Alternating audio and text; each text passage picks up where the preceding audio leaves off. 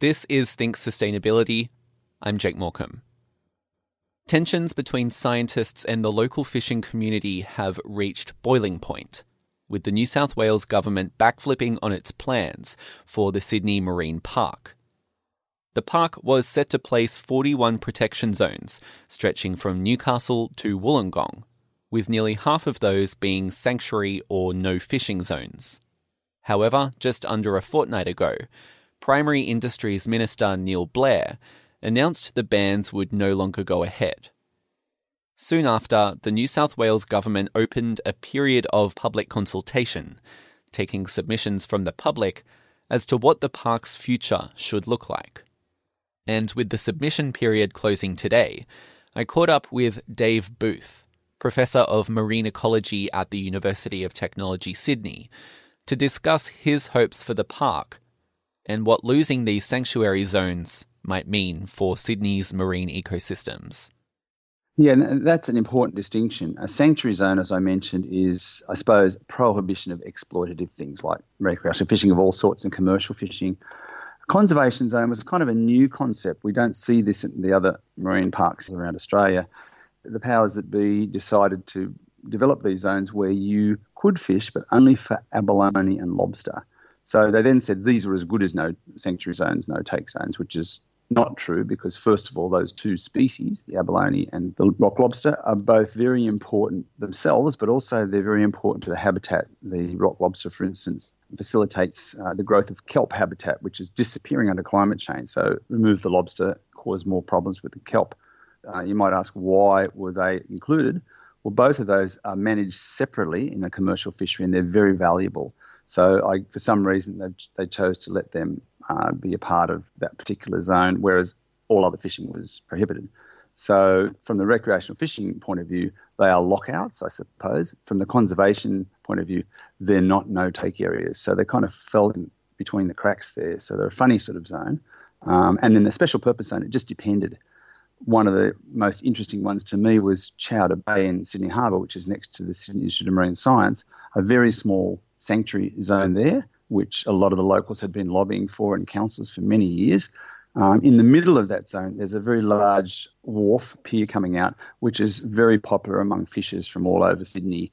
I've seen a bull shark being caught there, but certainly there's all sorts of fishers and rods there.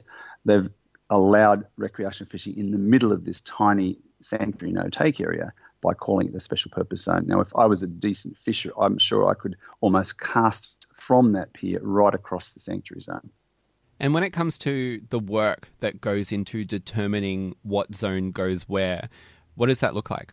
There's a sort of best practice in this, and Australians have been world leaders in the science behind this. Professor Hugh Possingham at University of Queensland and others have developed sort of almost an algorithm called MarkSan, where they can look at all the different habitat and values of an area and design zones within that to maximise the benefit. So make sure the areas that they pick, say, for a sanctuary zone are representative of the habitat, so they're not kind of different from the rest of the habitat. They're adequate, and a few other attributes to make them really good examples of the area to protect. And so that particular protocol is supposed to be used, and to a certain degree I thought was used to choose some of these spots. But of course, once the science is done, you've then got to please people. So you've got to make sure there's a safety element, and it's nice to have them where there was already a bit of protection, so you're not starting things anew. So there was a lot of adjustment done after that best practice, I think, and a lot of it was to sort of appease potential fishing groups. I was going to ask, is there a legal or is it just a social obligation to have particular zones open to recreational fishing? Well, not so much obligation, but it's interesting. This Marine Estate Management Authority, or MEMA, is a fairly new approach to managing our marine environment.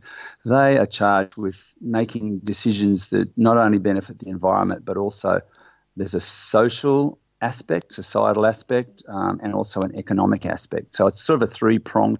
Instead of the way I think it should be, that the environment is paramount, and provided the environment is maximally benefited, do the best thing socially and economically. But instead, it's almost like a three-prong approach, which, of course, the environment sometimes loses out, I think. And in that case, there's obviously social pressures to put marine no-take zones in certain areas and not others. And part of that is to make sure there's access to fishing. But at 97.5% of the coast open, I think there might be plenty of access to fishing.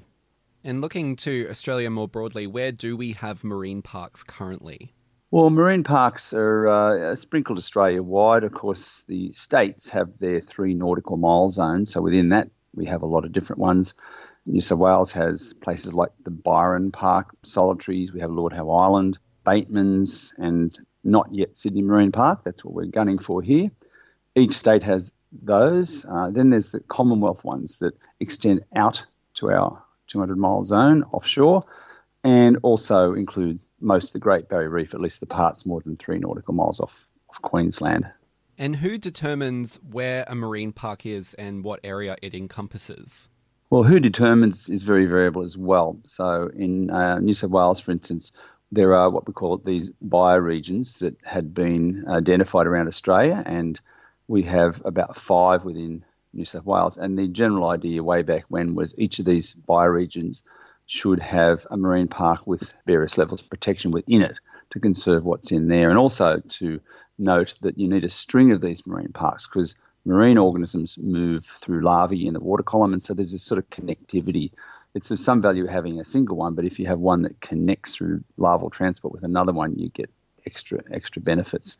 So New South Wales falls to government departments like the Office of Environment Heritage and DPI Fisheries to put forward through their scientists and planning processes. And we also have an institution called the Marine Estate Management Authority, or MEMA, which looks after what we call the marine estate. So they sort of get the ball rolling. And of course, as with all these things, it goes out for public consultation. Looking to the Sydney Marine Park, what was the original proposition here? The proposition for the Sydney Marine Park, which extends from Newcastle down to Wollongong, put forward maybe just a bit less than a month ago, and I guess based on a couple of years of work that have been put in looking at the various threats to the marine environment and how best to address those and prioritise those, involved a series of no-take or sanctuary zones and a series of other sorts of zones, conservation zones, special purpose zones, etc., sort of sprinkled along that area from Newcastle to Wollongong. And what were your thoughts on the initial proposal?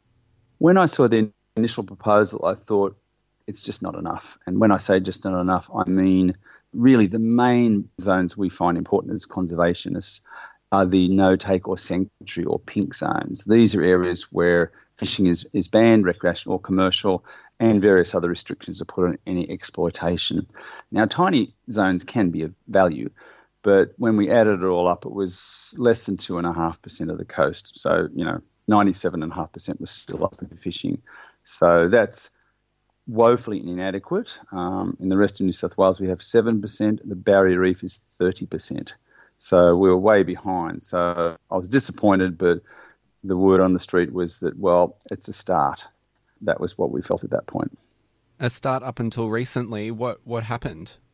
A start up until recently, and I think with a whole lot of things politically, which I don't quite understand, probably included swings in by-elections and things like that. I think the government was very sensitised to vocal fishing lobby groups, which really went quite loud and pushy that they didn't think these zones had any place in marine conservation plan at all. They wanted them totally removed. And Minister Blair, who's the fisheries minister, for some reason he seemed to be the minister mostly involved in this, as opposed to Minister Upton, who leads OEH, the Environment Organisation.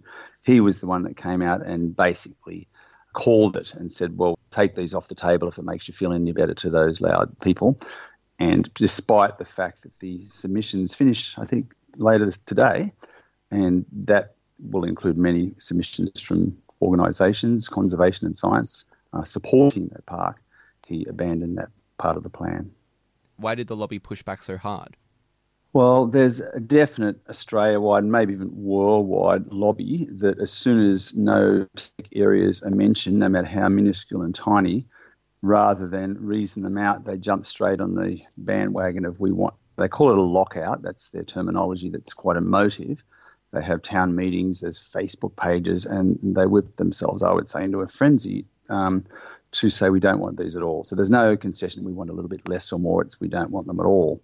So that's, the similar thing has happened elsewhere, so it's not surprising they tried to do that. But what is surprising to me is the minister acquiesced so simply. Why do you think the New South Wales government folded to the fishing lobby here? Well, it's all supposition on my part, but it's interesting. The Shooters, Fishers and Farmers Party really got stuck into the thing, and various fishing lobby groups had Facebook pages, had rallies. So I'd have to say they did a great job for their cause, which unfortunately I don't think was a cause for the environment, but you have to impress with their mobilisation, that's for sure. And then we had the Wagga by-election disappointment, I think, for the government. And so, at that level, which is really nothing to do with protecting them whatsoever, it's more to do with, getting voted in next time, I would think, that's where it fell down. And certainly I know the departments, Fisheries and OEH, did a really strong job in lobbying to get this park in place. And I'm sure there's a lot of very disappointed people at that level at the moment. Why is this, or I guess moving forward, why has it been opened up for public consultation? Is this protocol? Oh, yes. All these decisions are open to public consultation, and stakeholder consultation. And so, they're hoping the community will own whatever decisions made. So the idea it's not just government telling you what to do. That works well sometimes. Unfortunately, often, I hate to say it, government may know best. If the goal is to protect the marine environment and other things, really they're experts in that. They consult with the community all the way through. But once it's out, they're obliged in most cases to have a submission period, and that goes back to the minister who at that political time may change his or her mind. And so it's a very iterative process, and in my opinion, it just dilutes and weakens the whole impact. And often these marine protected areas are chosen in what we call residual sites, sort of the sites the government thinks are going to offend the least people. And it's not surprisingly, quite often they're not in the best spots in the area. They're in the spots no one else wants, and then they're expected to really perform after that, which of course they may not. Who do you expect will be making submissions during this period? Well, I know organisations, marine science organisations like the Australian Marine Science Association, the Australian Coral Reef Society, the Sydney Institute of Marine Science have made submissions, and they've also put out press releases to sort of mostly point out that they're quite disappointed with what we're calling minister backflip, which has nothing to do with best practice or looking after the environment. And so we're very disappointed that he's made that announcement well before the submission period. It's simply unfair, and it's not the best thing for the environment. So they have, and there are various other conservation NGOs and things that have made submissions, and of course everyone's members. So there'll be quite a lot for them to look at, and I'm just hoping that they can somehow keep an open mind when they go through these submissions and do the best thing for the environment. The public consultation period closes today. What do you anticipate will happen from this point? Given what the minister's already said, they will have a very rapid consultation, post-consultation period where they get some ideas out. So it wouldn't surprise me with some sort of indication comes out in a couple of weeks. And I'm hoping that they see sense and sort of, do the best they can. I'm not sure if they can about face with what the minister said, but I would love them to do that and to reinstate the sanctuary zones. And so from there, they determine the zones, and then is it about actually rolling out Sydney Marine Park?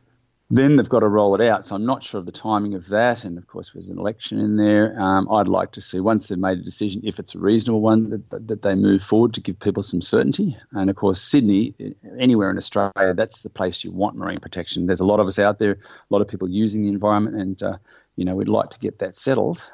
The other fear here, and the minister alluded to this, he's even opening the window to when they come up for review to removing those sanctuary zones there. So it's spreading like a cancer, basically.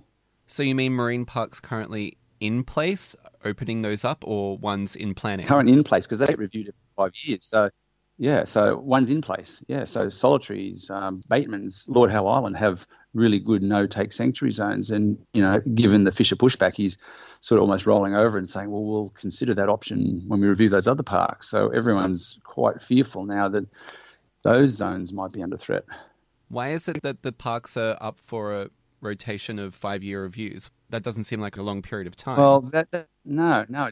It doesn't, but that's what they do. And from our perspective, the hope is there'll be more evidence to show we need bigger no-take areas. But the trouble with having these 5-year things, of course, marine animals, especially some of the bigger fish, take 5 years to mature. So you really don't get the benefits of keeping fishing out for a decade, as they're found in the solitaries. So you go and chop and change every 5 years, you never get the benefit. So there's that problem. Plus also there's now a problem that they may remove them or reduce them because of this whole backlash. Does that leave you concerned moving forward? We go ahead with Sydney Marine Park only 5 or less years down the track, they revisit it and then remove some of the sanctuary zones in the future? Well, the fact they're not there in the first place, but even if they were, if we got our massive 2.5%, there'll be a fight on again in 5 years. So there's not a lot of certainty, is there, in that? What's your ideal Sydney Marine Park? Well, best practice is 20 to 30% no-take or sanctuary along the coast, and we'll get either 0, or actually there's about 0.5% at the moment, or 2.5%, which is not good enough. So my ideal park would be that. And there are other issues with the marine environment, and pollution was highlighted as a major issue, and so we obviously need to work on that as well. And a marine park, I think, properly managed could help with that as well. Dave Booth, Professor of Marine Ecology at the University of Technology, Sydney.